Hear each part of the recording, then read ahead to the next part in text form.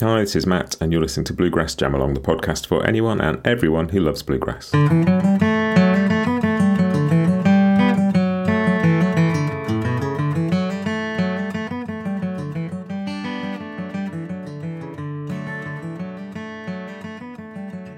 Hey everybody, welcome back. This is part one of a really special two-part episode that I've been putting together over the past few months.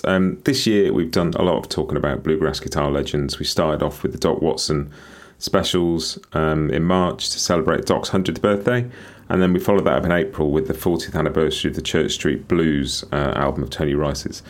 And go and check those out if you haven't heard them, because there's hours and hours of great stuff in there. But through those conversations, especially the Tony one, I ended up talking to people about Clarence White, and I realised not only is this the 100th anniversary of Doc's birthday this year and the 40th anniversary of Church Street Blues, it's also 50 years since Clarence died. And I wanted to use that as an excuse to celebrate Clarence and talk to some people who knew him, some people who played with him, some people who were inspired by him. And so that is what you are going to listen to the first part of today. I've done lots of interviews for this, and it's going to be two parts. The first part is going to be a couple of people who knew Clarence and spent some time with him in the last year or so of his life. First up, we've got David Grier, who met Clarence as a kid and spent some time with him, and just, really passionate about Clarence's playing and just about Clarence as a human being, and a fascinating conversation, and just a joy to get to talk to David about Clarence. And I learned a huge amount, and I think you will enjoy it. And the second part is Alan Munde, banjo player who played with Kentucky Colonels and Clarence, and that some of those final gigs, particularly on the Live in Sweden record that I'm sure we all know and love. Also fascinating. These two are pretty much full-length interviews, so it's just the two of them in this episode, and then part two will follow, and that's got interviews with some more people, including Michael Daves and Russ Barenberg. I'll be more on that next week, but this is going to be David Grier and Alan Munde talking about Clarence White, and I hope you enjoy this, because they were a joy to have these two conversations with two incredible musicians who are generous with their time, generous with their experiences, and full of insight, and sort of, this was special to do, and I hope you enjoy it. So first up, we're going to hear from David Grier. My first guest on this tribute to Clarence is David Grier, and when I started doing some reading about Clarence and talking to people about Clarence, David's name came up straight away for obvious reasons. David is influenced by and loves Clarence, but also David met Clarence when he was a kid, and I'd love to start sort of there, if that's all right, David, sort of how you got to know Clarence when you were a kid. Well, my father was a musician. He played the banjo. He played with Bill Monroe for 2 years, and he played locally, around Maryland, D.C. and Baltimore when he wasn't playing with Bill. So he had a lot of musician friends, and the Kentucky Colonels came to the East Coast, and Dad had met them. The Kentucky Colonels being Roland and Clarence, and I don't know who all was with them at that time, but those two for sure. And eventually, at some point, he invited them over to the house, and they had a jam session in the basement of our house, of Dad's house. And they're playing songs they know and having fun, I guess. I don't know. Anywhere they're playing, Dad was playing this tape. He had recorded it, not fancy, just something for him to listen to, And he played it one day, afternoon, sometime, in the living room at our house. He just played the tape because he had it, and I guess hadn't heard it in a while. And there's this baby screaming, like just murder. And I said, God, Dad, who's that kid screaming? He said, that's you. I said, oh, well, sorry, didn't know. I mean, a little baby. I must have been, I don't remember the date, but I was little. And I don't remember that, but that might have been the first time I'd met him, or that he saw me or I saw him. But and then at my house, my dad's house, my house growing up, Dad had 3 people that were his main influences. I'm sure he had others, but it was Bill Monroe, Earl Scruggs, and Clarence White. So, Dad would play live tapes and records of all those people and other folks, but those were what I heard the most of. And so I was tuned into Clarence. And I had met Roland growing up several times. If he ever came near, he'd come to the house and we'd pick some. Or if we went on vacation in Nashville, Roland and I would pick. And he was always, Roland was cool. But, so that's where I'd heard of Clarence, and the records were amazing. I mean, the Colonels had unique arrangements, or more modern arrangements of songs that all these old guys did.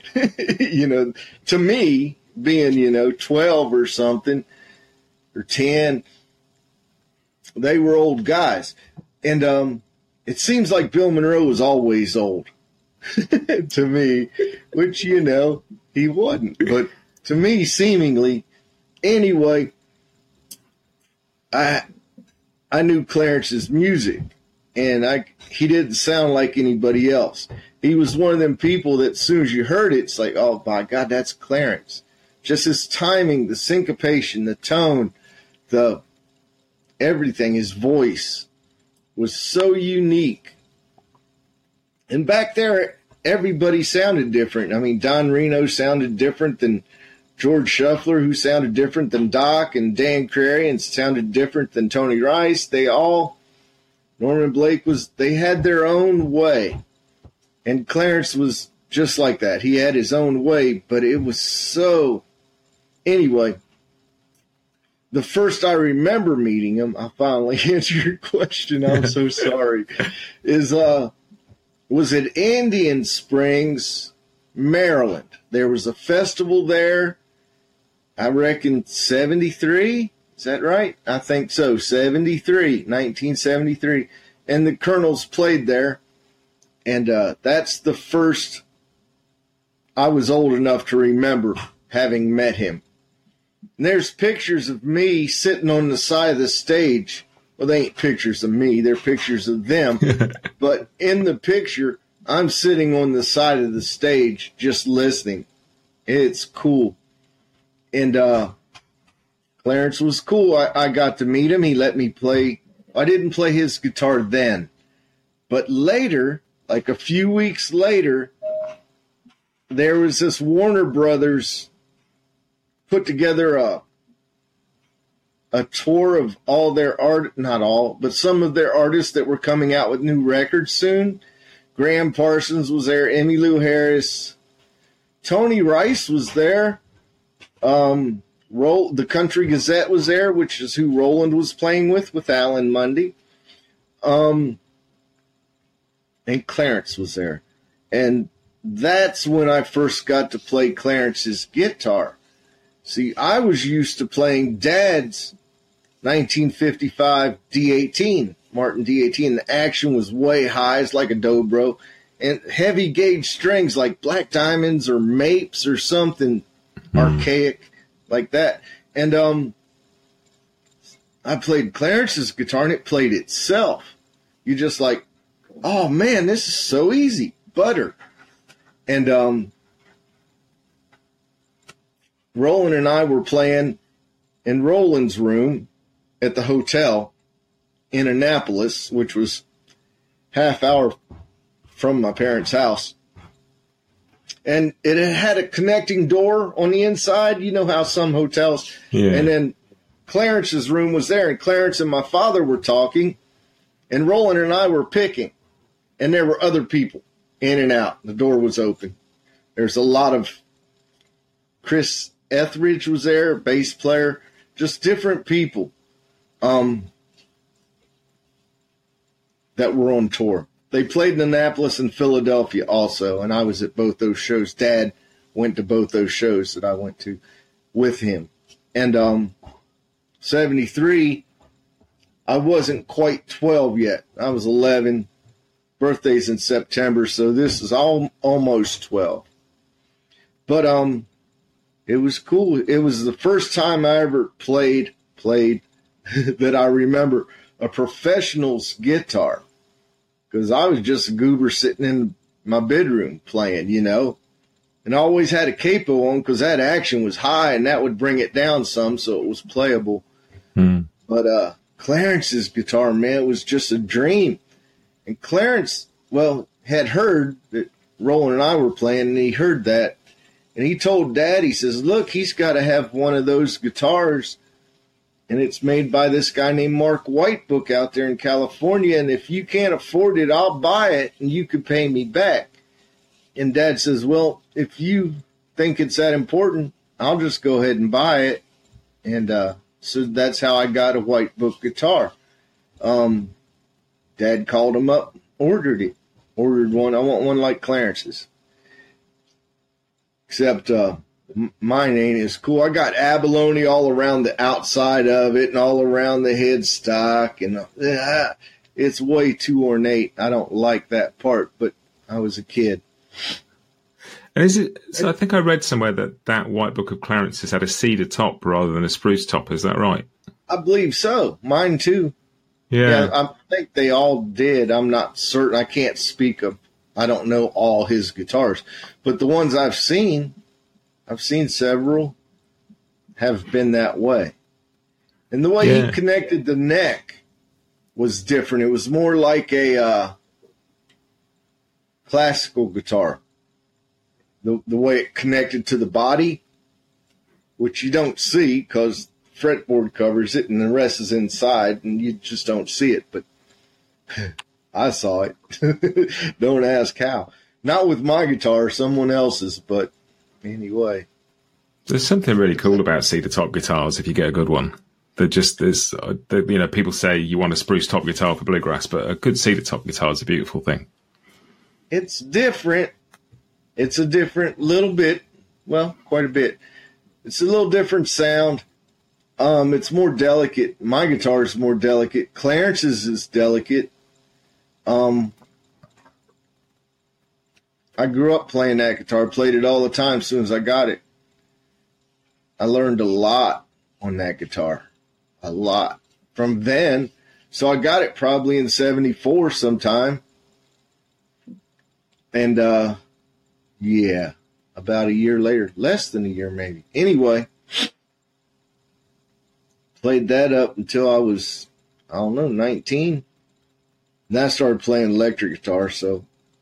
And I tell you, because of Clarence, come on, Dad, Clarence played. All right. So. And you were sort of saying earlier on, about his style, and it's really interesting, this idea that people then all had a different style, because I came to bluegrass sort of post the 80s, where bluegrass guitar developed into this post Tony Rice thing where most of it sounds the same. So it's hard for me to listen to Clarence with ears pre-1980 or whatever. And, right. Everybody was their own thing at that stage, right? Yeah. People didn't want to sound alike. It's like you don't want to kiss your girlfriend like her last boyfriend kissed her, right? So you don't want to take a solo like everybody else takes a solo. So everybody, and plus your own set of skills are different from somebody else's set of skills. And the way you learn is different. And the way you approach something's different. Oh, God, I could rant on that for hours. You wouldn't like it. But back then, it was much better. Bluegrass guitar was much better in a way. People are a lot more technical now, and they get around a lot faster than they ever did. And that's good. Their motor skills are finely tuned. Lots of bluegrass guitar players are very, very, very, very, very capable. As you can tell just by hearing and listening, but watching. But there was something back then that was more personal. They weren't trying to copy this or that. They had their own way of doing things. And Clarence's was way different from anyone else. Completely different. His sense of timing and his sense of just accents and anticipations, or just playing a note late on purpose. Man, Just cool stuff. Nothing was for granted. Tony Rice got that from Clarence, I'm pretty sure. My father used to have a cassette tape of the Kentucky Colonels that I guess he made of all these gospel songs. And there were 5 or 6, 7 in a row, different gospel songs. And each one was played out of a G position. It may have been A with the capo in the second, or B flat, or B, or somewhere, but all you could tell Clarence was playing out of G shape. Each song had its own particular G run that you would have swore to God was handed down on some golden tablet. It's like, how come he used that G run for that song? So I'm trying to analyze it, not knowing, always coming up with the wrong answer, but still trying to figure it out. You know what I mean? Does that make sense? Yeah. Trying to get inside. Why would he do this? Why? How can I gain this knowledge? Sort of thing. Just like when you're staring at a cover of an album. It's like, and you're trying to figure out the guy's personality or whatever, and you never met him, right? You're just trying to, anything you can see, you're trying to figure out. Same sort of thing. And, God, each G run was unique. It wasn't just, some of them were seemingly normal, but and he didn't do 5 of them in one song. One song had this particular G run all the way through it. Next song, this particular G run. It's a marvel. I don't know how that sounds corny, but by God, you can't find that now. And Clarence didn't take it for granted. A lot of people, it seems, here's where G run goes. Okay, ding, ding, there you go. It's like, well, if that's all you got to say in that space of time, that's all you could think of. Clarence was, oh, God, I don't know. I'm preaching to the choir, I bet. But that's something I missed that he did, or that he showed me. You don't have to. It's not a throwaway lick. It's don't do it without any thought. Don't do anything without any thought. Be purposeful. Mean what you say what you mean, sort of deal. Does that make sense? It was damn cool. And that thing about sort of, if you can hear a sound that you want to, like, that's part of being an individual musician, is you can hear something and your job is to then get it out so you can play it, and you hear something slightly different. And I think when I was a bit younger, I was more impressed by facility. And then as I got a bit older, you'd listen to a guy like Russ Barenberg, for example, who would change a little inflection or one note or a little rhythm in a melody and just make it new.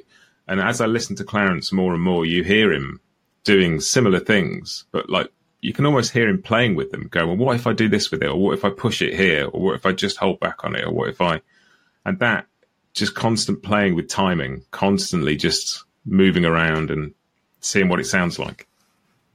Listen to the intro to Blue and Lonesome on the Live in Sweden record. God almighty. Anybody else do that, it would be deemed busy or cluttering or in the way of the lead player, which was Roland, and getting in his way instead of putting down a nice solid rhythm for them to solo over. Listen to Clarence, those runs. Nobody would ever think of that. No way. I don't know. There's no way. I know I would never think of that. And if I did, I would have gave up because it doesn't seem right. But when Clarence does it, it's the coolest thing in the world. Or listen to his rhythm on, well, anything. But off that record, if you listen to Blackberry Blossom, very unique. Very unique. Sally Gooden, unique. It seemed like if somebody else would do it, it'd be busy. And his was just perfect. It was so cool. Just, A, the thoughts of it, even having that thought, and B, the execution of it. And I like how he plays off Roland and Clarence together. Well, their vocals are cool, like Brothers, Everly Brothers, all them brother bands. But the way they played together was cool. And Roland told me that when they started, Roland's the oldest and Clarence is the baby. Roland would strum the guitar and Clarence would do the chords. Clarence was too small to reach. And then they'd switch after a while and Clarence would do the strings and Roland would do the chords. And that's how Clarence learned. That's how he began. It took the two of them. And they just played together. It's cool. There's something really cool about that. The idea that if you're just playing the right hand, you're not thinking about this. So you're just like, all there is the groove and how you get up and down. And yeah, exactly. His pick work. There's like multiple strings sometimes. It's not just strings, note, note, note. There's flurries. There's the stuff he did with his hand later on, towards the end, after the birds, he's using his pick and fingers for stuff. Bluegrass folks didn't do that, I don't reckon. Maybe I'm wrong. But I wasn't aware of it. Let's say that. Innovator. Clearly an innovator. So going back to that sort of the point where Clarence was learning and was doing his first recordings and stuff, there were a few kind of templates for bluegrass rhythm guitar, because you had like Lester Flatt, Del McCoury, Jimmy Martin, like some clearly, excellent. Well, Del wasn't much on this. Well, he was playing, but yeah. Who were the rhythm guitar? Jimmy Martin. He looked up to Jimmy Martin. His rhythm playing. He liked Earl Scruggs, but he had Clarence, is who I'm speaking of, had different influences. Django, Joe Maphis, probably Merle Travis some. I don't know all his influence, but it was diverse. He wasn't just, never was going to be just a bluegrass guy. He was younger, had different ideas that he brought to what he did. He was really young when they did the Appalachia Swing record, wasn't he? He kind of only been in his teens at that point. Yeah, teenager. You listen to that. It's amazing. I Am a Pilgrim. God almighty. Teenager. His sense of timing. How do you even do that? I can't do that. I spent maybe 5 minutes on it one time. Yeah, I ain't got a whole lot of patience. But, no, I can't even wrap my mind around it. It's cool to hear. He can do it perfectly. It's amazing, but it's so cool. Teenager. Yeah, I talked to Wyatt Rice for the thing I did about Church Street Blues recently, and he was 17 when they recorded that. And you think, how is your rhythm like? It's sort of superhuman to have ears and rhythm and just the confidence in what you hear at that age to play like that. So it's astounding. Yeah. Wyatt told me Tony'd be practicing in the bedroom and Wyatt be sitting in the hall listening to it and then go back to his room. Tony said, play your own stuff. Tony yell at him, don't be playing what I'm doing.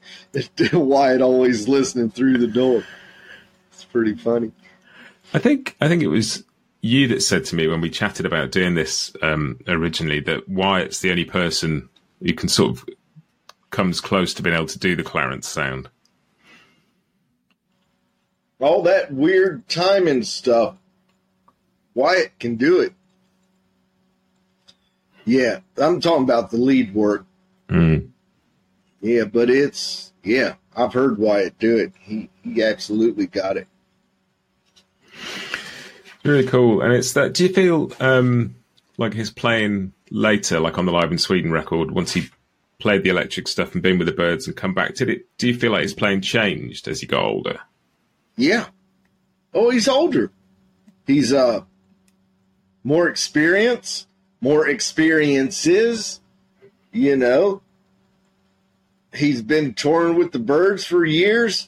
All those influences that weren't there before, So he's culling from a bigger bag of tricks. He's got different sounds in his head. He's heard different things. And so, absolutely. I had heard that he was a little bit afraid and that he thought he couldn't do it. Of course, he killed it. But, playing with the Birds and playing a couple songs on acoustic ain't the same as standing up there and doing a set with your brothers like you used to. And so it was a little daunting for him, but I don't know, from what I hear, it was amazing. Nothing to worry about. You can really hear the guitar on that record as well. It's great, isn't it? Yeah, it's absolutely great. Yeah, and it's interesting, that thing sort of talking about with timing and with the G runs and varying it a bit. Like it's that I know it's only really clicked with me listening to it recently, is that playfulness of going, what if I just flip this slightly? What if I push it here? What if you end up with one melodic idea that ends up being 15 different things you can use, rather than needing 15 different licks. You've got this a bit. I mean, Tony Rice used to do it. He'd start a lick on a different beat of the bar, and it'd suddenly be a new lick, even though it wasn't a new bit of vocabulary. It became one because he'd go, well, what if I start here? Yeah, that's right. And it's really cool to listen to. And do you hear like Clarence in your own playing at any time? Are you influenced by him more as a sort of an approach, or are the things that come out in your playing that you go, oh, that's from Clarence? Yeah, not all the time, not as often as I'd like. Like, I'm not in control of it, but I don't know. There's times I can say, oh, well, I think, and well, that's Clarence right there. And there's been a couple things. There's one that ain't released, but it's one thing to play his notes. That's all right. I can do that a little bit, but that ain't, anybody could do that if they practice it and worked at it. But just coming up with something different that you could say, oh, that's directly from Clarence. That's the cool thing, when something just pops out just because you've been studying it. You know what I mean? Yeah. It ain't just what you've heard before. It's something in that vein, sort of. That's the coolest. And that happens some, not as much as I'd like. Yeah, I think that's cool, actually. You were saying there about anybody could get the notes if they spend the time. It does feel like with a lot of Clarence's stuff that the actual notes aren't the challenge. It's all about the phrasing and the timing. Whereas compared to some of the Tony Rice stuff, it maybe is more the notes that are the thing. But with like Clarence, it is always just the phrasing. It's normal notes, normal chords. Tony's playing, it's more jazz influenced, more than Clarence's, I would say, for sure. And different chords, unique, more jazzy, colorful chords is what Tony used compared to Clarence. I would say that. Yeah, Tony's stuff sounded more jazzy to me, or different. Whereas Clarence could play something and make it fit or feel like it belonged in the bluegrass song somehow. Like there's Django licks he did, and yet when he did it, he wasn't trying to play like Django. It wasn't a swing song all of a sudden. It was just, he internalized it and he played it and it sounded like him. So it fit in with the licks that were before it and after it. Does that make sense? Yeah. It's all Clarence. Even though you can go back and say, oh, I bet he got that lick from Django because there it is. And that came out before that, and so blah, blah, blah. Maybe so, but it's still come out as Clarence the way he learned it and, I don't know, for a better word, internalized it. It just came out his. And that's another thing I love. A lot of people learn a lick, and then it's just that lick inserted into whatever else they're doing. Doesn't much sound like them. It sounds like somebody, whoever they learned it from. Right?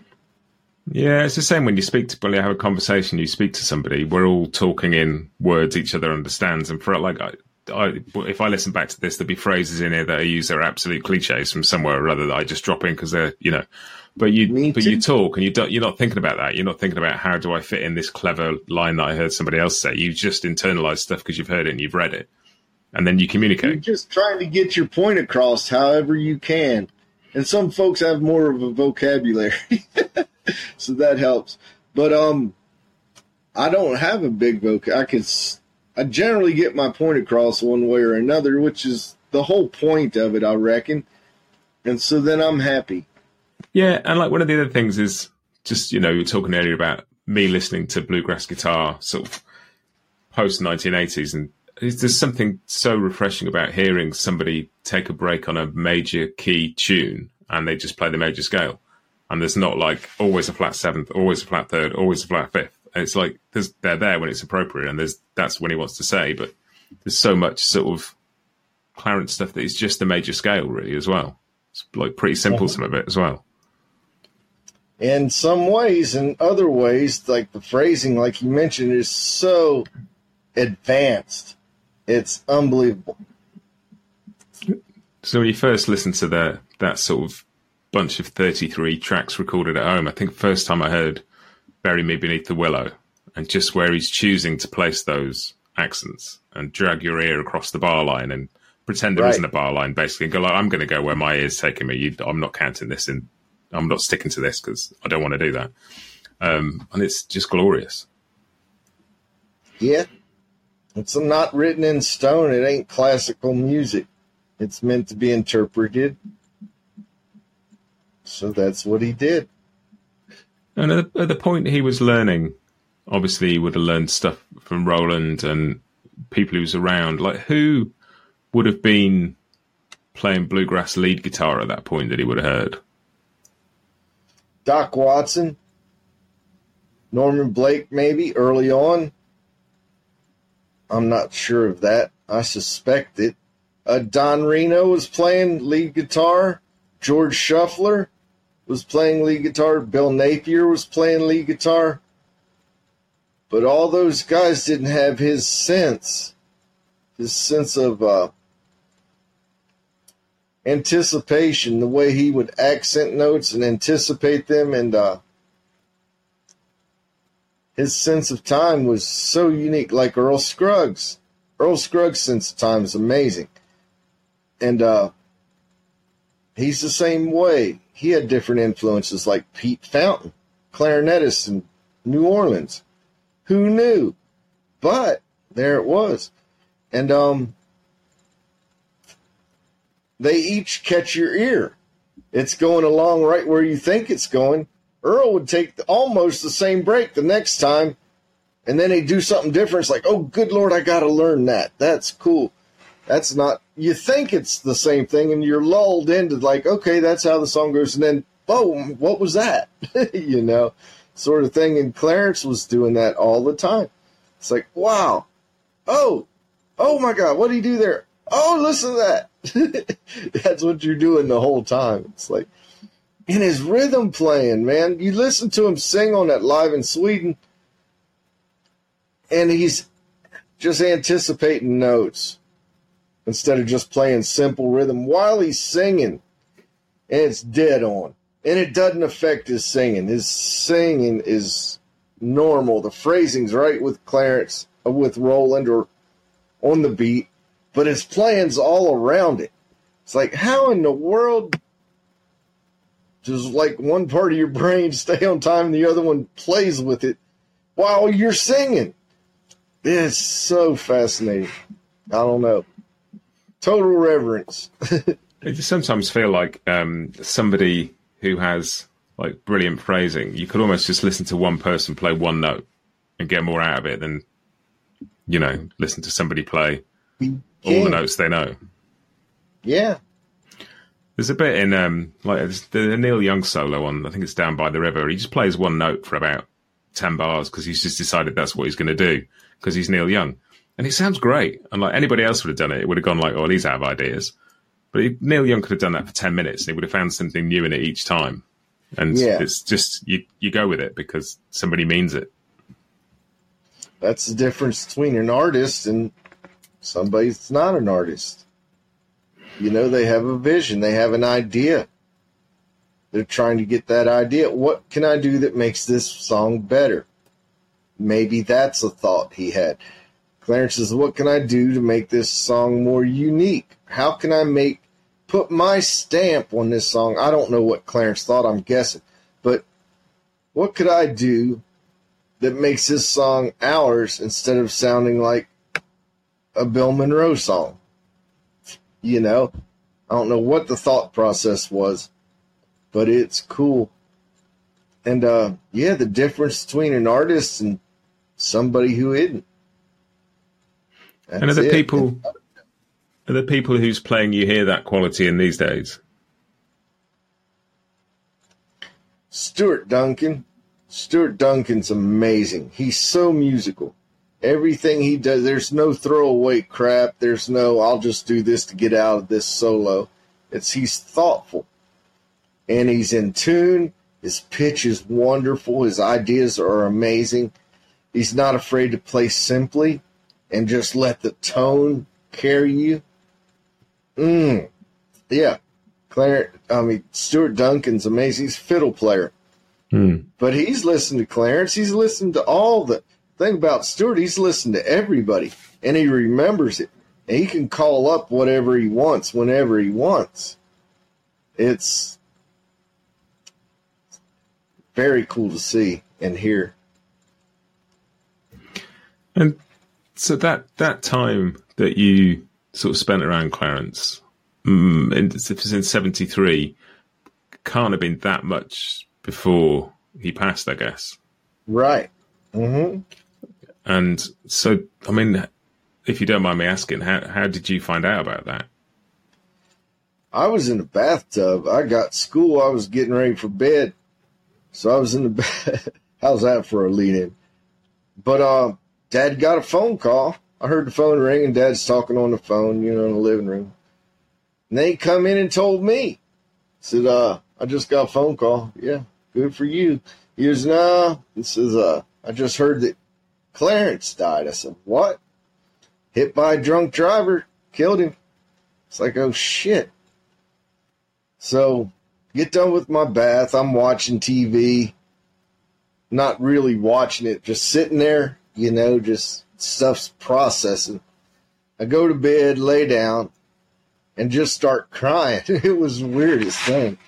Not like, it was a weird cry, too. It was just like, where you lose your breath, sort of, and you go, sort of like that. It was strange. And, I couldn't figure it out because I just met him. But I felt like I knew him through the music because I'd heard it my whole life. So, and I knew Roland, and I'd met Clarence, and he was cool too. Let me play his guitar, offered to buy me one.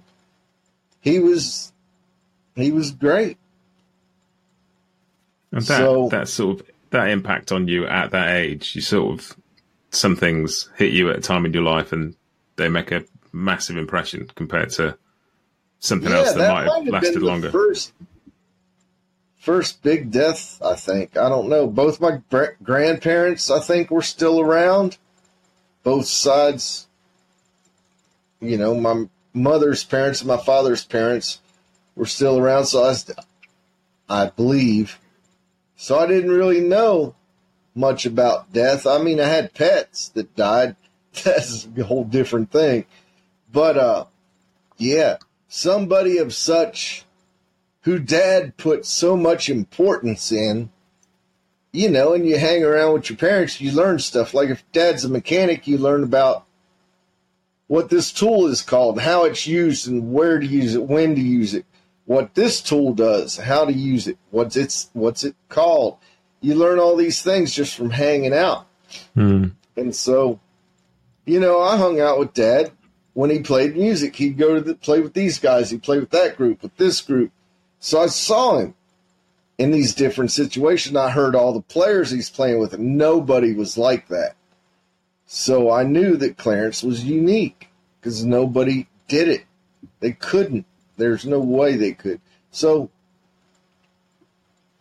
we just lost something that was unlike any. We lost one.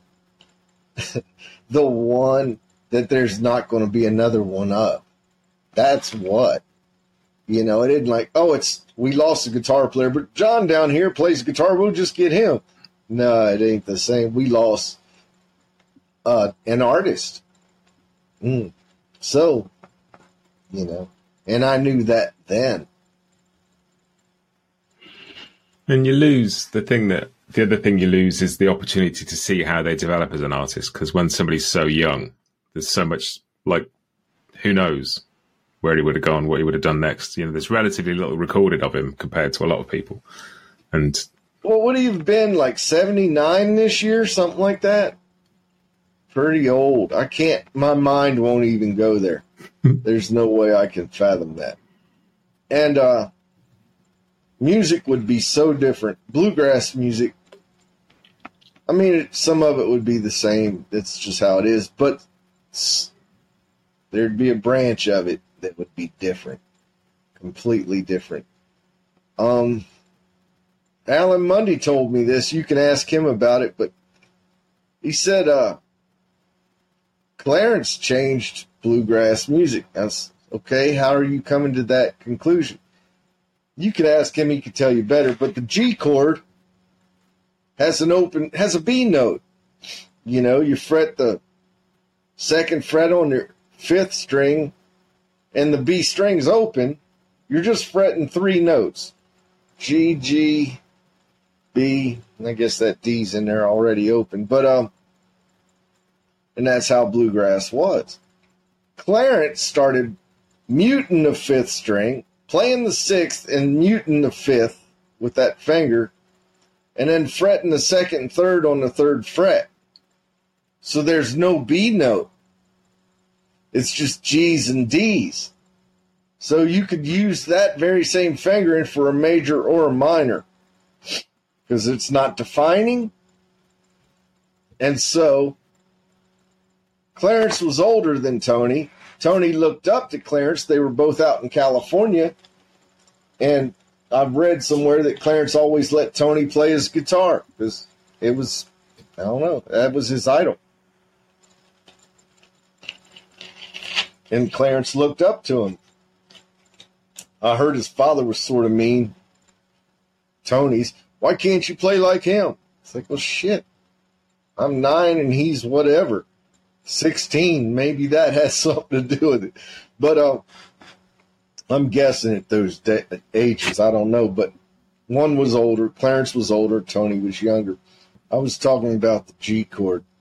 And then Tony started doing it as a result of seeing Clarence do it.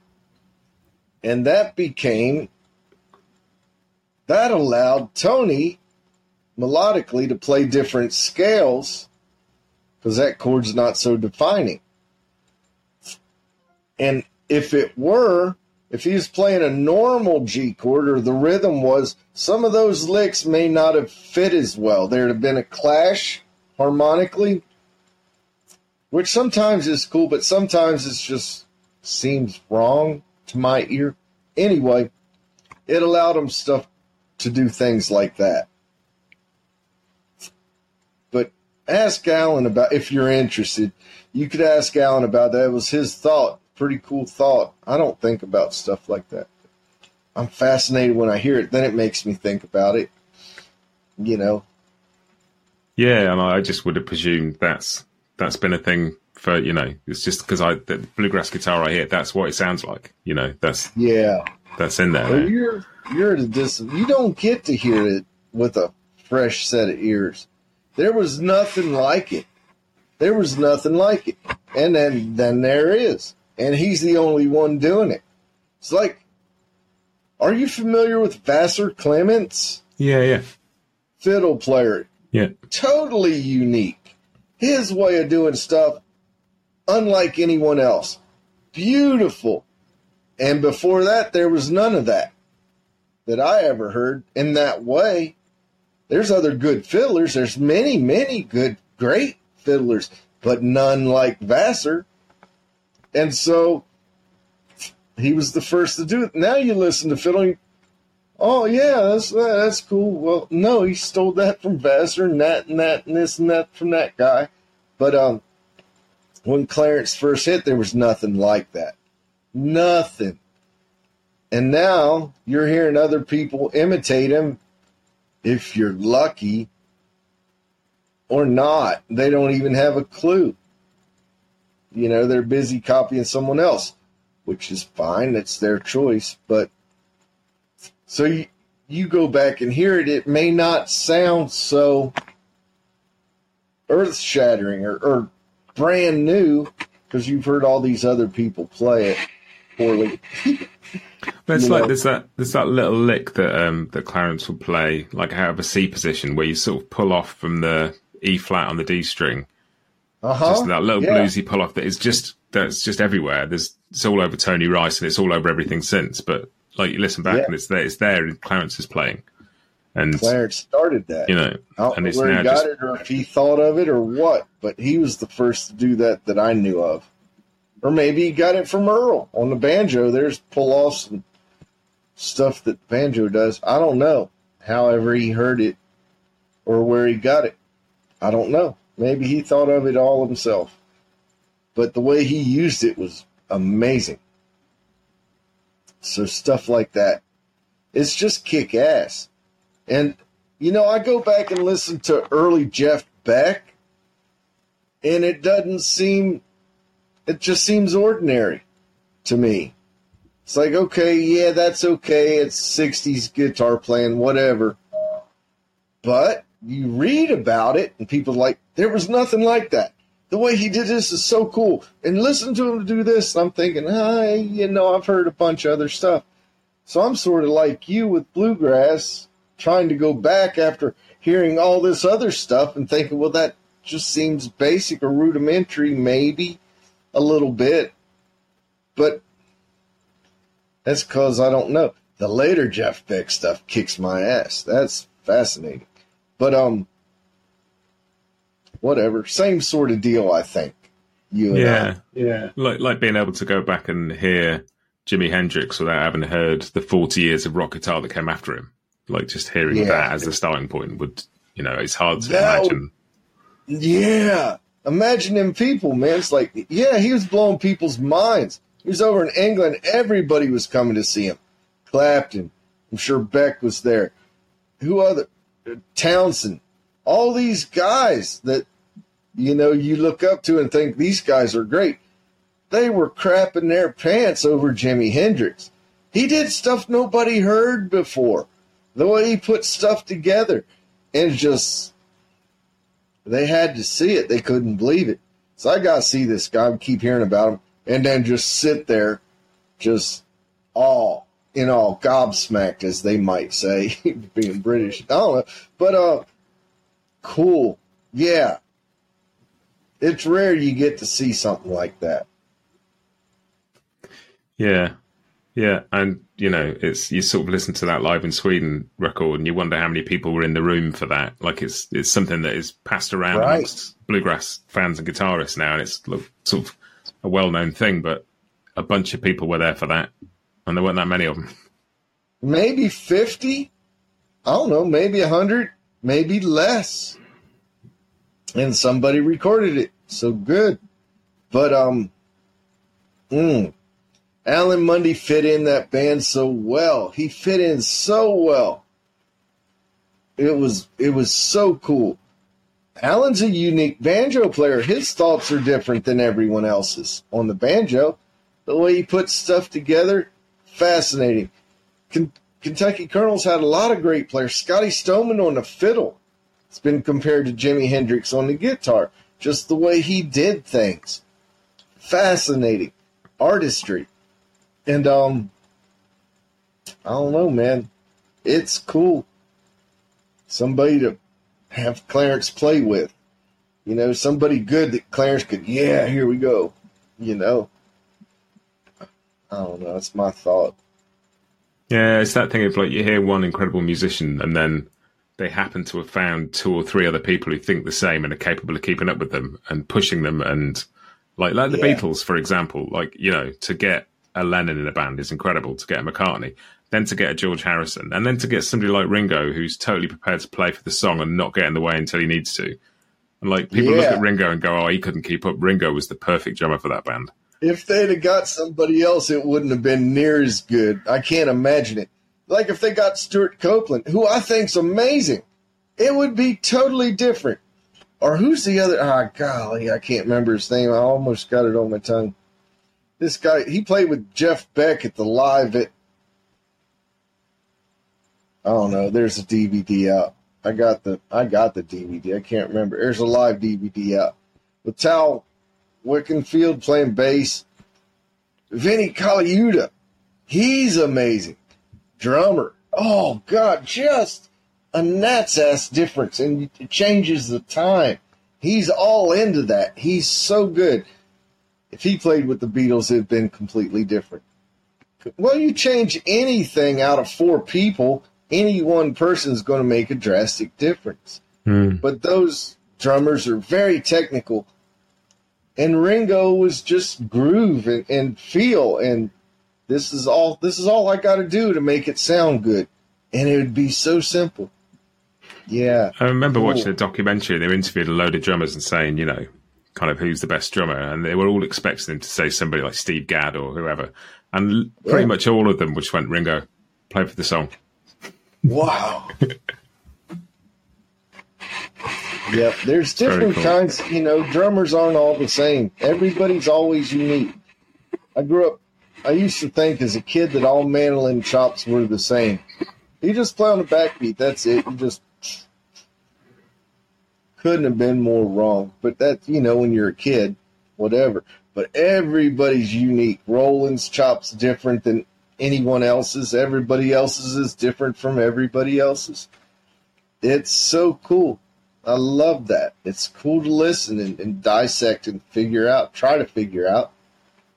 I remember talking to Mike Marshall about it, and him saying that like everybody thinks that the beat is the beat and you're on it or you're not. And he's saying the beat is like a railroad car going past. Oh, yeah. But within the railroad car, you can be at any point. You can be right at the front of it or right at the back of it or bang in the middle. That's Elvin Jones. Elvin, you know of Elvin Coltrane. Elvin was, somebody asked him, because his playing is so poly, you know, whatever. How's that for communication? But you know what I mean, right? He's all over it in the best way. Ask Elvin, what are you thinking of? Said, well, we're 5-piece band or 4-piece, whatever. And there's 4 or 5 train cars, one for each band member. We're going down the track at the same speed, but I'm on top of my train car going back and forth and doing zigzags and figure eights, but just in line with everybody else, right?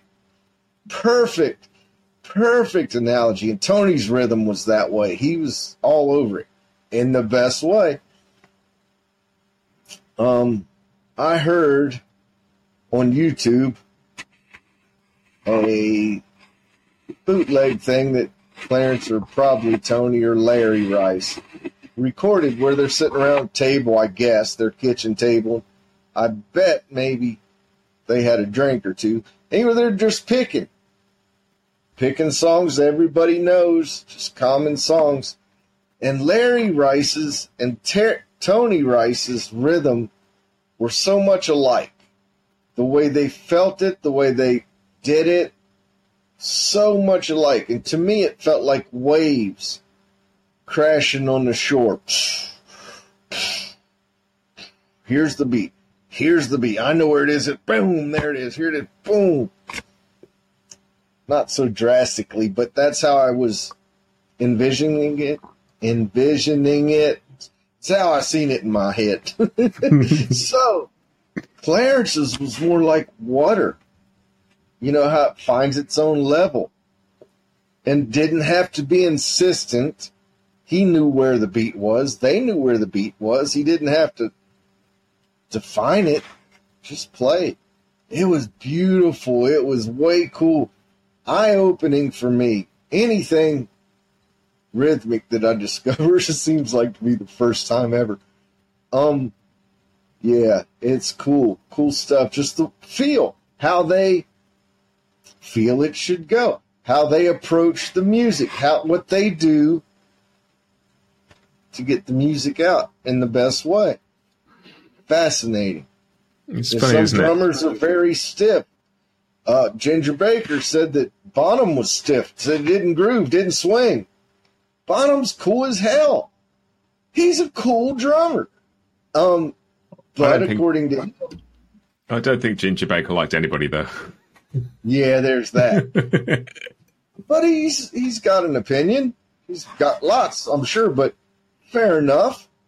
He's entitled to his opinion, but I don't know. Fascinating stuff.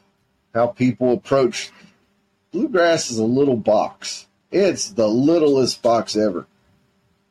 And it's all in there. So how do you find a place for yourself? How do you stand out in such a little box and still fit in that little box without going outside and doing some avant-garde bullshit that has nothing to do with this little box? And yet Clarence did it. He found a way to perfectly fit in that small little genre that's bluegrass, and yet find something new that hadn't been done and actually do it. You know, it's one thing to have an idea. It's a whole nother idea to be able to do it. I think that's what's so astonishing, listening back to like that Appalachian swing stuff when he's so young, to be so, like, to have figured that, not just figured that out at that age, but to have figured it out and explored it and gone there and come back with something like so meaningful from that exploration. Killing it. Yeah. Fascinating. From a teenager. So he put in a lot of practice. There's no way he did that and just, I think I'll play today. No, he put in a lot of work, and it shows, and it's so cool. I don't know where he would have gone if he maybe still playing electric guitar, maybe not as much. I have no idea, but I often wonder, what would we be hearing from him? I would have liked to heard some original songs more. That's another way to sound unlike anyone else. Is how do you put these chords and melodies together? What chord goes with that note? What are your words? You know, so it's another way to sound different from someone else. I'm always curious what's going on. Just anything I can glean to get a better understanding of who I want to know about. You know, hunting for clues. It's like I'm a detective. It's funny, you know? Like, I started having lessons with Brian Sutton as part of the Artist Works thing a couple of years ago. And I'm sort of going to him, like, trying to get him to teach me to sound like a bluegrass guitar player. And he's going, you don't want to do that. And all these things that I would do naturally, like swing the rhythm and push things a little bit and go, it doesn't sound. You go, no, those are you. Do more of those. Don't worry about the rest of it. Everybody else, like, just do the bits that are you and lean into those. Don't lean away from them. And just realizing that, yeah, like, of course, there's a million people who can play bluegrass guitar and sound like that, and they will do it better than I ever will. You know, and just it takes a lot of balls to stand up and do it your way, especially if you're unsure. You don't have anybody to play it off of to give you an idea if it's okay or not. And then it takes even more balls if they say, I don't like that so much, and you think, well, goddamn it, I think it's good. I'm going to do it. I'm going to continue because you think it's good. Now, you got to really be sure. You know, we all have done something we think's good that maybe isn't, you know. I have. But I've, you know, done things I thought were good also that maybe someone else might not like as much, but I liked and I thought was valid. So you don't want to not do something because somebody else doesn't like it. Yeah. But it's a fine line. And musicians are always down on themselves. I could play this better. I didn't play as well as I did the other day, or blah, blah, blah, because they missed one note. But it takes a balance and knowledge. He had all that, man. It was so cool. That's vague, for me to sit here and say, oh, yeah, he was cool. Like, well, sure, but he was. That's sort of what it comes back to, though, right? Well, yeah, shit, he was cool. Hell yeah, he's playing in a rock band. Goddamn. And just like whatever it was when you were 11 and a half that you heard in his music, that was cool. Yeah. Like it still is. It's whatever he communicated, something that connected with you. And that's the coolest thing there is, right? Well, yeah, it's very cool when you find that. And that was my conversation with David Grier. What a joy. Yeah, that was a wonderful conversation to get to be part of. I hope you enjoyed that. Next up, I'm going to talk to Alan Munde, who, as I said at the top of the show, he played banjo with Clarence and the Kentucky Colonels and the Live in Sweden record. And we talk about that quite a bit of detail about that. But just, yeah, about his time with Clarence in the last year or so of his life. Again, great conversation, fascinating. I learned so much. I hope you do too. Here is Alan Munde.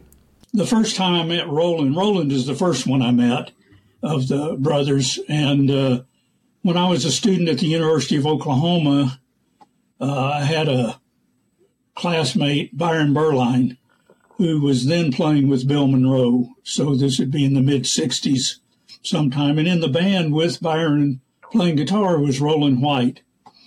And Bill Monroe and the Bluegrass Boys played a show in Hugo, Oklahoma.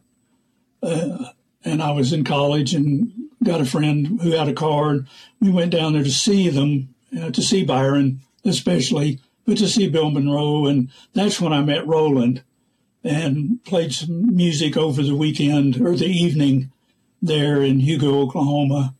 And then they went on their way and I went back on my way. And then in 1969, I graduated from college and went to Nashville and got a job playing with Jimmy Martin, who's a bluegrass, one of the early bluegrass guys, played in Bill Monroe's band. And Roland at that time was playing with Lester Flatt.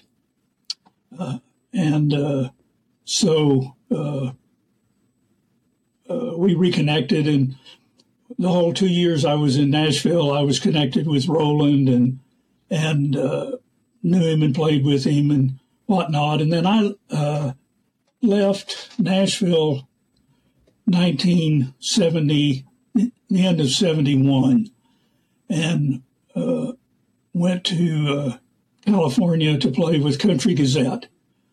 And then I think not long after that, and I'm not sure about the exact dates on all this, but Roland left Lester Flatt because Clarence, his brother, was leaving the Byrds.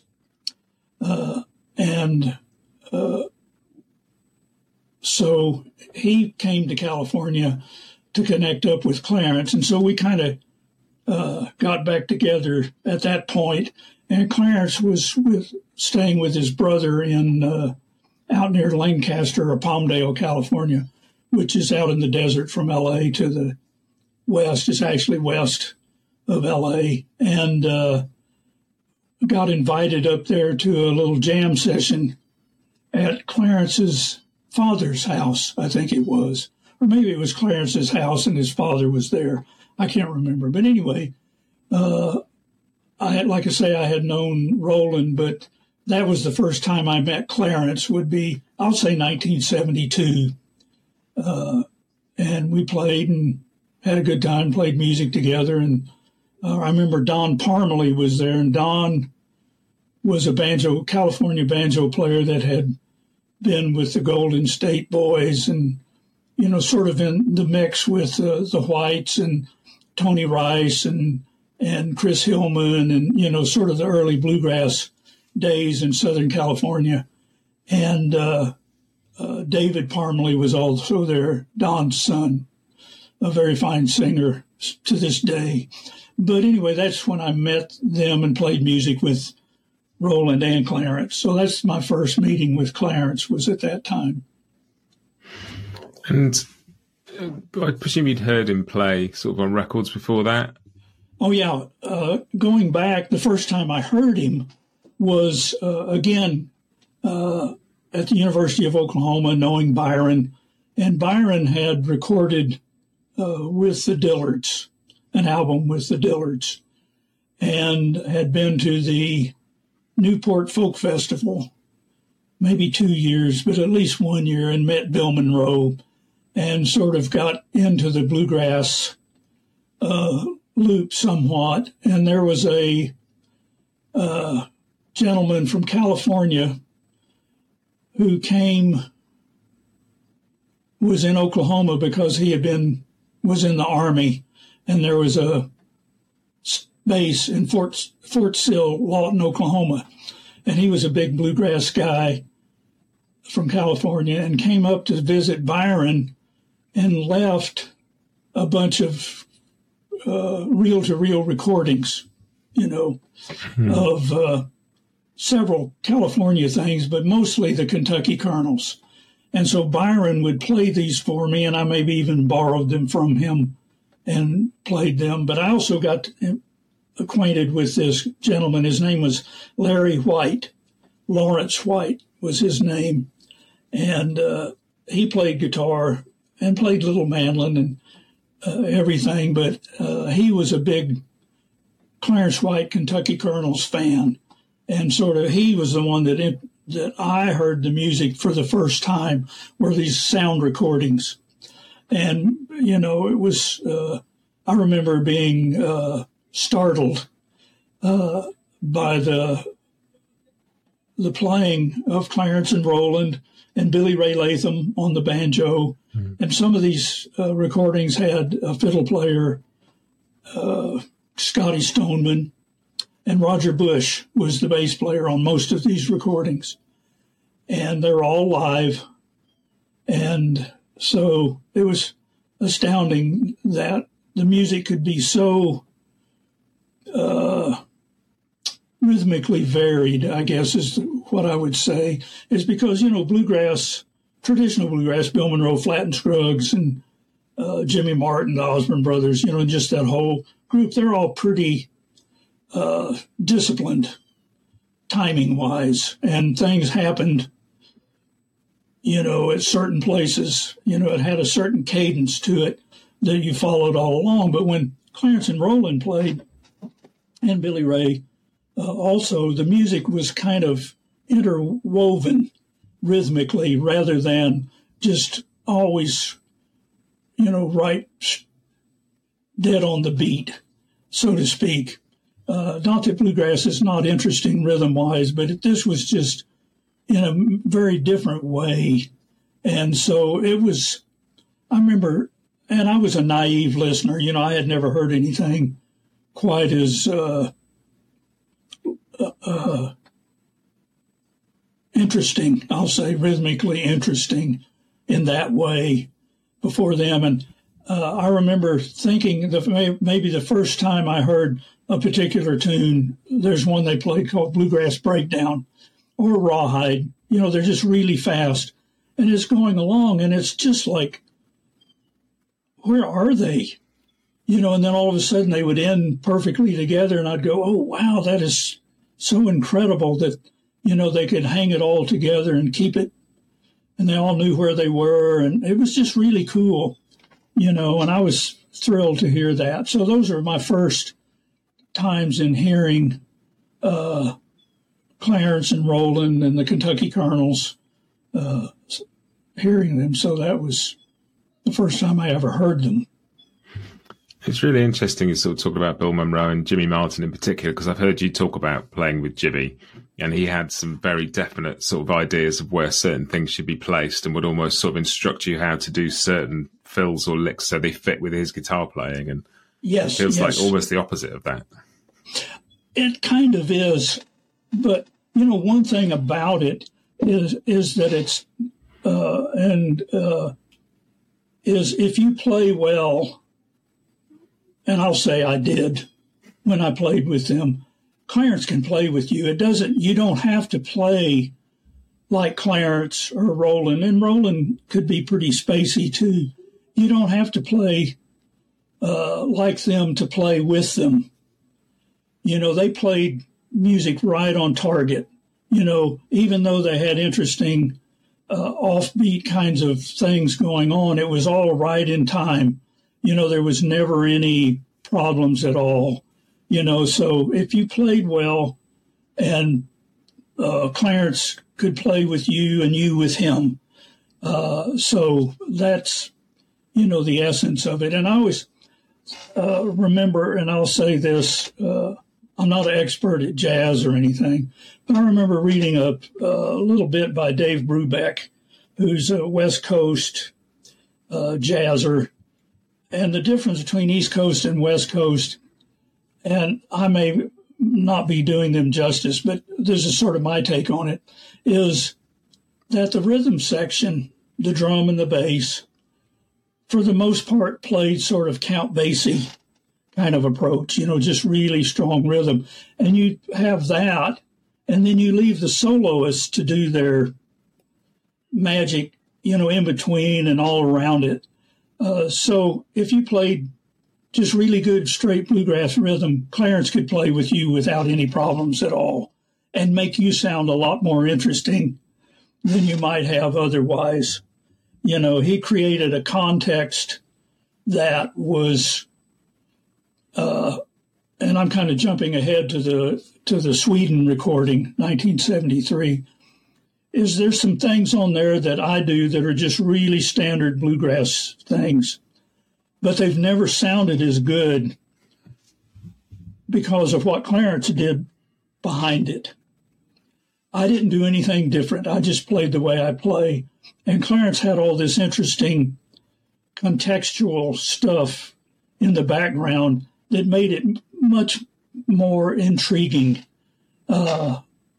As a listener to listening to the whole, it became an ensemble thing where bluegrass is more, and it's not entirely like this, but the rhythm of the band in a normal bluegrass band and the rhythm of the soloist is basically locked in. It's the same. So that it just comes out as this one sort of, I'm going to call it a churn, just this churn of music. And it's sort of has this pounding rhythm to it. Where when Clarence played, I'm playing just fairly normal stuff, but all this, it's like a kaleidoscope behind you with all these shifting colors and shapes and things, but it's all with you. So it's just really a really cool thing. And you didn't have to listen to him while you were playing. You could ignore him or you could listen. It all worked. It didn't interfere one bit with what I was doing or what any other soloist would be doing. So it was a real interesting experience for sure. Yeah, and that is really interesting. It's listening to the rhythm, and because on that Live in Sweden record, you can hear the guitar pretty clear. Yes. There's stuff that he's doing that maybe in a different recording setting you wouldn't notice as much, but there's so much movement within the rhythm playing that I sort of found myself questioning whether how hard or easy that would be to play with. But it sounds like it was. It was no problem at all. Nothing. There was no issue at all. You just played, and he filled in all the little places, little holes and whatnot. And the one I'm remembering, but several of them, one of them was Blackberry Blossom, which he didn't even take a solo on. But his accompaniment was so amazing. It just made it sound better than I'd ever heard it sound, because of what he put in, and especially on the B part where it goes to E minor, and just his sort of rumblings on the bass strings and his take on the rhythm. And it was always right on, very cool, and sort of sparkling in a way. And in a sense, he would do not a roll with, I'm not talking about a roll now. You asked about the possibility of him using his pick and fingers, and was that ever an issue, which it wasn't. But banjo playing is syncopated just by the mechanics of the roll. But he was syncopating things, just the notes. He wasn't using a roll or with his pick. He just sort of bounced around and picked out in his mind, the most interesting spots. And I'll mention one thing that Roland mentioned to me was that early on, there were just the three brothers, Clarence and Roland and Eric, and they used their sister, but in bluegrass, there was just the three of them. And so that they didn't have a banjo, so that Clarence would play more to kind of fill in the banjo sensibility about it. And you can kind of hear that in his playing, is that he filled in a lot of the gaps that the banjo, many people just leave the banjo to do, but he would jump in there and do just really interesting, surprising things, to sort of elevate the music with his sensibility, which is really great. He's really fantastic player. Yeah. And you can hear it sometimes when he's using a sort of like the equivalent of a roll approach to syncopate things sometimes, that he's just choosing how long to make. And it's almost like he's intentionally dragging your ear away from the beat enough to confuse you enough so that when he drops you back on it, you go, it's there. And it's there that thing of taking you away far enough to then bring you back. Yeah. No, he was brilliant in that way, in those ways. And I'm not as familiar with his electric guitar playing, but I'm sure he did a lot of that in that world too, and I'm sure he's admired in that world for similar things, for just his sense of the timing of placement of notes and whatnot, and it was just always, and I'm going to say, and I don't mean, what do I want to, I'll just say it. He had a sense of humor about his playing, I thought, not in a joke telling or anything, but just, this will be neat, and do it, and kind of with a smile about putting a note in at odd, or what might seem an odd place, or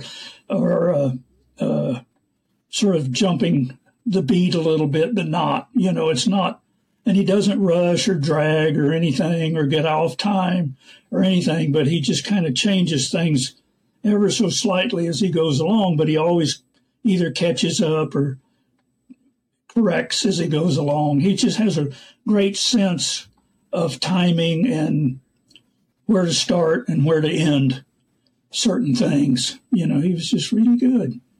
And it's sort of sense of humour. And that's sort of what strikes me about a lot of that playing. It feels playful, like he's got the source material and he's just playing around with it to see what he can do with it, what else he can make out of it and where it can go. Right. Well, that's part of the sense of humor about it. Playful is a better word, I think. But yeah, he was really extra special like that. So, and I was going to ask you about that because I've heard you talk about your kind of approach to improvisation and it having some roots in the kind of Texas fiddle style where you take the melody and you gradually embellish and play with it and introduce new things in it. And a lot of what Clarence does, the actual elements of the tune are all there, but he's just placing them in different places. And it's not this, what we've become used to in recent decades, a much more lick-based approach to improvisation. It's much more grounded in the tune. Right. Exactly. And I agree. He always had and I always use the image of the melody as this thread, and all the way through his solo, what pulls Clarence through his solo is this thread of the melody. He's never far away, and so you never sort of have a sense of, this is just the same licks, but now in a new tune. Although he did have his licks and he did have his way of doing things that show up in other places. We all do. I mean, that's part of the deal. But for him, to me, I never talked to him about it, but he must have had, the melody streaming in his head as he's playing, as many people do. But, and the other thing, though, is that what we're left with is what guitar playing is now after he died. So he never had a chance to, I'll say, develop or do more than what he was at the time. That's all we know, and that's all available to us. So we really don't know what he might have developed into, and, I guess immediately after Clarence was Tony Rice, and although he had some sensibility of Clarence's, he got off into yet another direction that somebody else can talk about. I don't know. But it was different than what Clarence was doing, which is absolutely as it should be. So Clarence never had a chance to hear Tony and be influenced by Tony, although they played together, but it was very, very early on for Tony and very late for Clarence, so, yeah. And you hear that all the time in sort of, whether it's in music or sport or whatever, the two people who are sort of at the peak of their powers at the same time sort of elevate each other a bit more. And it would have been amazing to see Tony and Clarence sort of through the 70s into the 80s and see, where they would have just watched them develop in parallel, and that would have been fascinating. Yes. I mean, yes, I agree. And I was going to ask you about that Live in Sweden recording, and sort of it's become such a, 50 years later, we're still talking about it, and it's become such an iconic recording to so many people. And I was just going to ask you how that came about. How was it always planned to be a recording, or was it a sort of a taping that surfaced later? Yeah, I don't think it was in a sense. I mean, the local people, and I don't know the gentleman's name who actually recorded it. I'm sure it's says on the recording, was probably just recording it as a fan. Clarence, in Sweden in 1973, there hadn't been that many sort of live bluegrass bands come through, so somebody wanted to record it, and because they loved Clarence's playing and Roland's, and the idea of the Kentucky Colonels. So somebody recorded it, and I don't think it was just after Clarence had died that, maybe Roland had gotten a cassette copy of it and worked and arranged for first Rounder Records to release a few of the cuts. And then later, Roland himself, he and Diane did it themselves. But I don't think it was meant to be a recording. And you can hear, I'm going to say it was a coffee maker. Some people think it's feedback or something, but I think it's an electric coffee maker that interfered. Every once in a while you hear this electronic sound. But another interesting thing is on that, why I was there.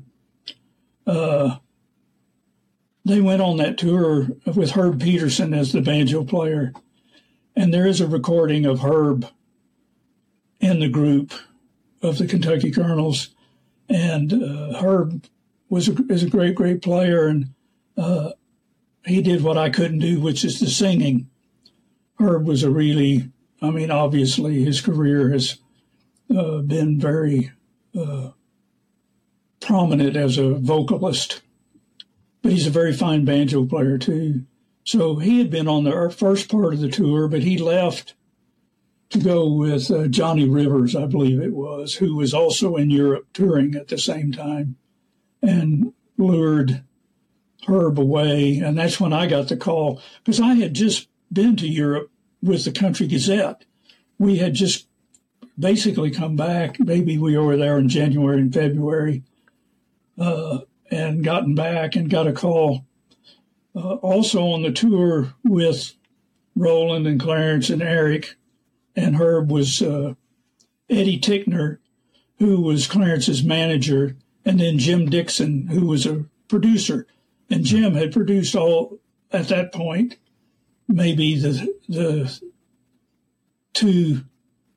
three Country Gazette albums. I can't remember, maybe just two Country Gazette albums at that point.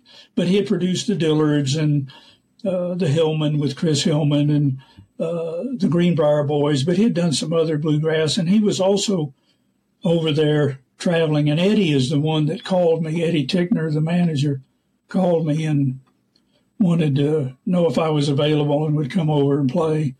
And I think that came from probably Roland, through Roland, knowing Roland. And the one time or two times that I met Clarence and played with him, and he probably said, yeah, that'd be fine.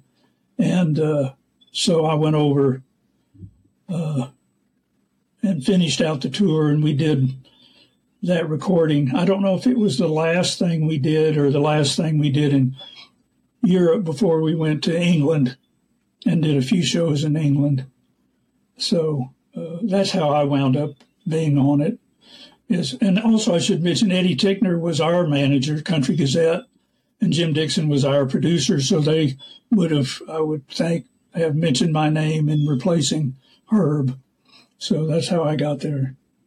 Do you remember much about the show in Sweden? I mean, sort of listening back, it's become such an iconic recording that it's hard to imagine just sort of how many people were there, what the setting was, you know. Yeah, it was a club, the Mosebaki, and the guy was a big, the owner, and I think his picture is somewhere in the album. In one of those pictures, he may be there. He's sort of a shortish, red-haired guy, and he's maybe serving beer or something.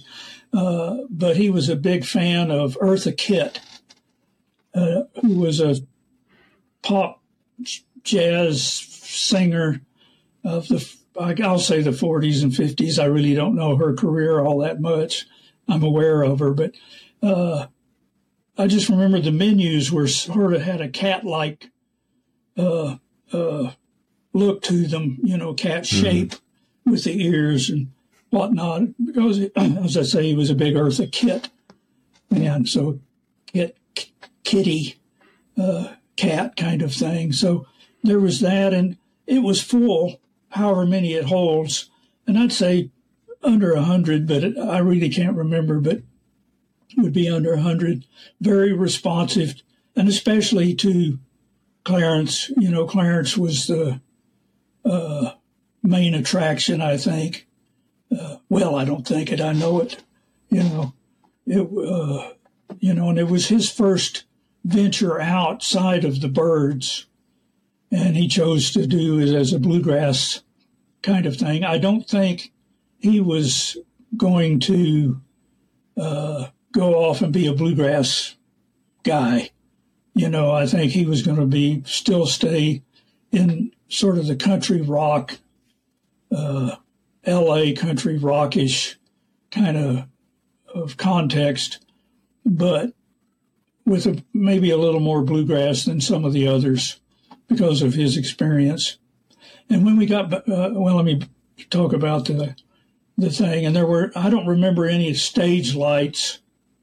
It was just all the lights were on. You could see the audience, and they were just sitting at tables. And what else do I remember? It's not a real big place, and the stage was not very high. I remember that, and playing acoustically, we just had microphones. I don't remember there being even a great monitor system. I'm sure there probably was, but I remember trying to be careful not to be, the banjo can sometimes be a little too loud. And I thought about that and tried not to be too loud. And I noticed on the recordings, and they purposefully got Clarence up, which was a great thing they did, that the banjo is pretty far back, which is perfectly fine.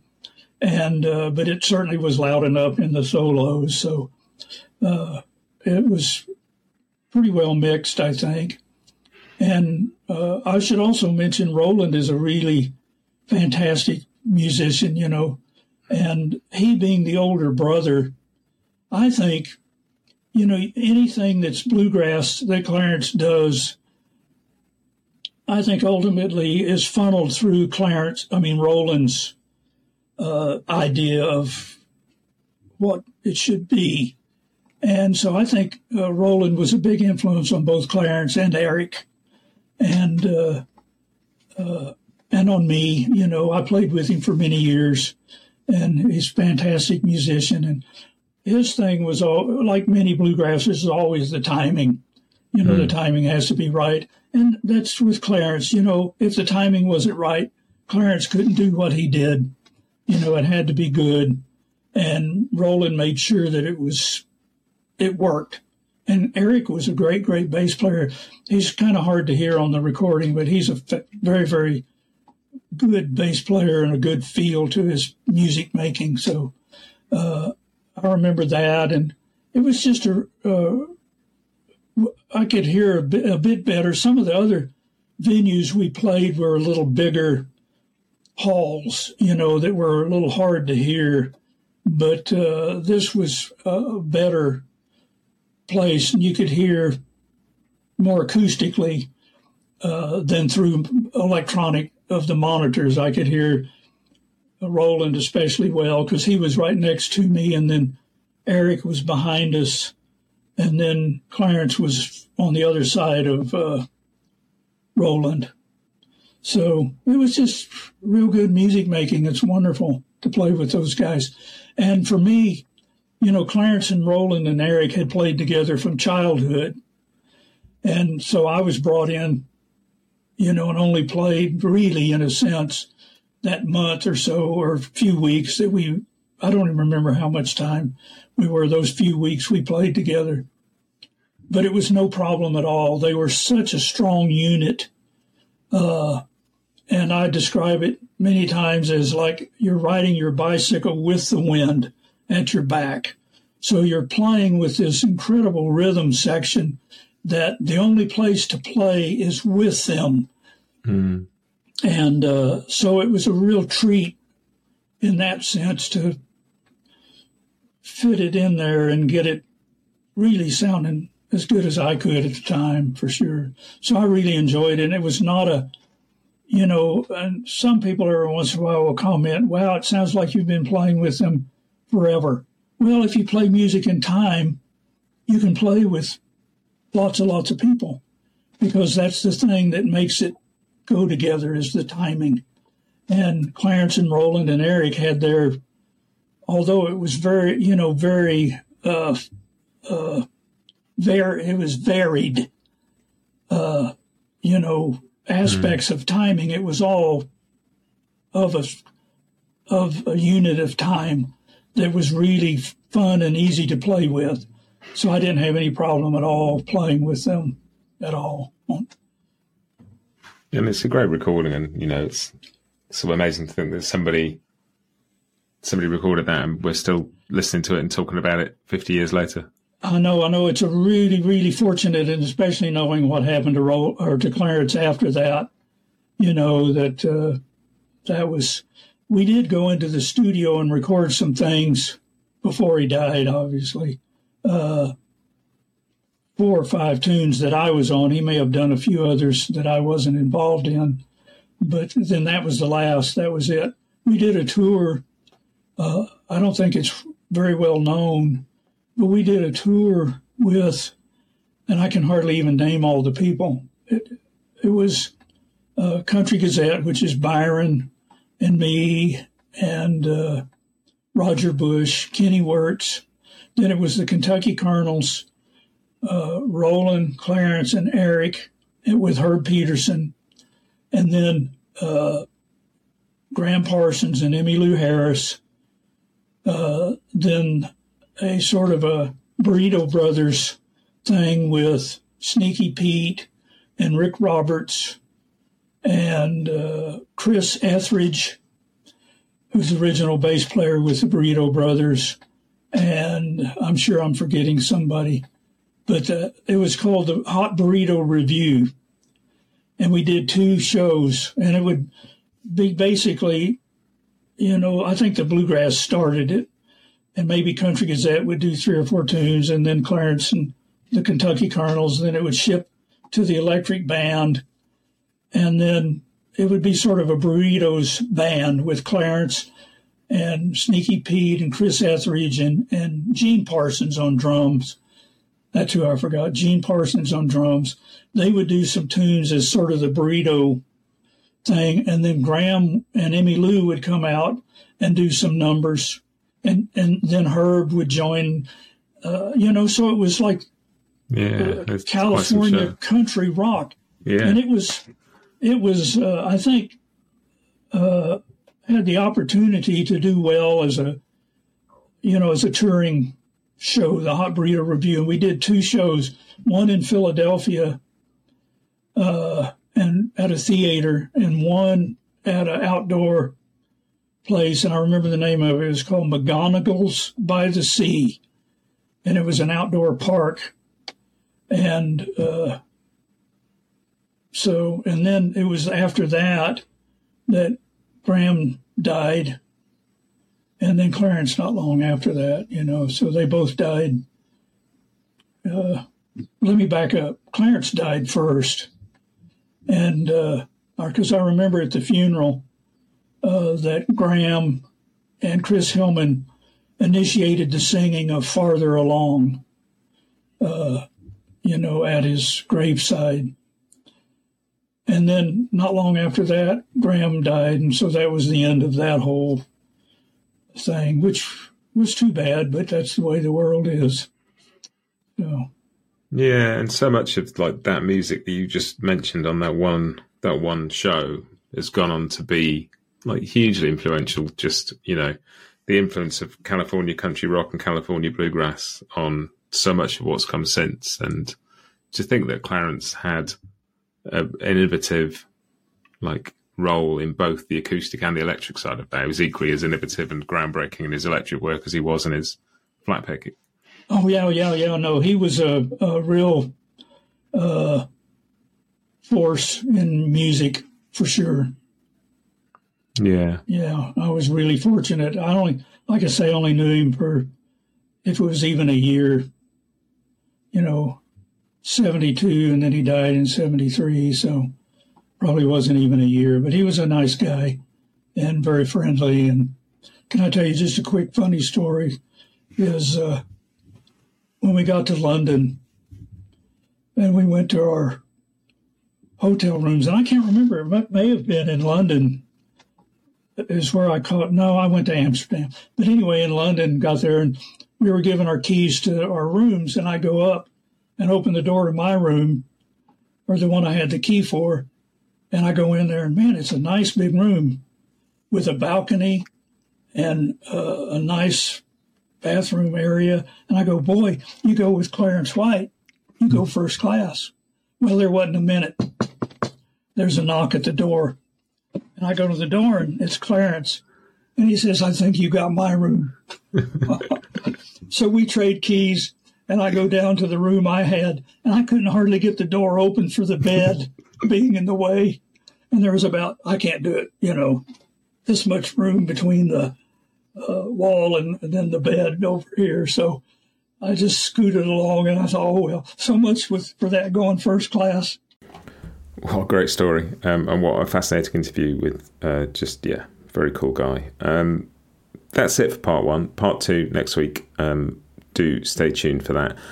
I can't tell you how meaningful these conversations are to get to have. I enjoy all the interviews I do, but there's something really special about these celebrations of individuals and different records, and just getting to dive in a bit more deeply. There's something about talking to a musician about another musician rather than themselves that I find so interesting, and often people really open up in a way they might not do if they're talking about their own music. And I've experienced that with some of the previous interviews, and certainly with these two. And they've, just delightful. Stick around next week. I'll have part 2 for you, some more great chat about Clarence with some people that I'm sure you know and love. Thanks for listening. I appreciate it when you get to the end of these long episodes, because they're not your typical hour long. There's a bit more to them. So I hope you've enjoyed it and got something from this. I'll see you next time. Have a great week and happy picking.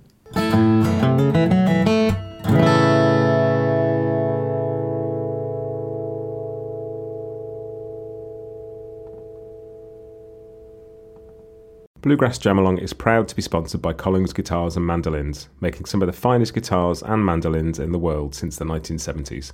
Visit collingsguitars.com and find out why.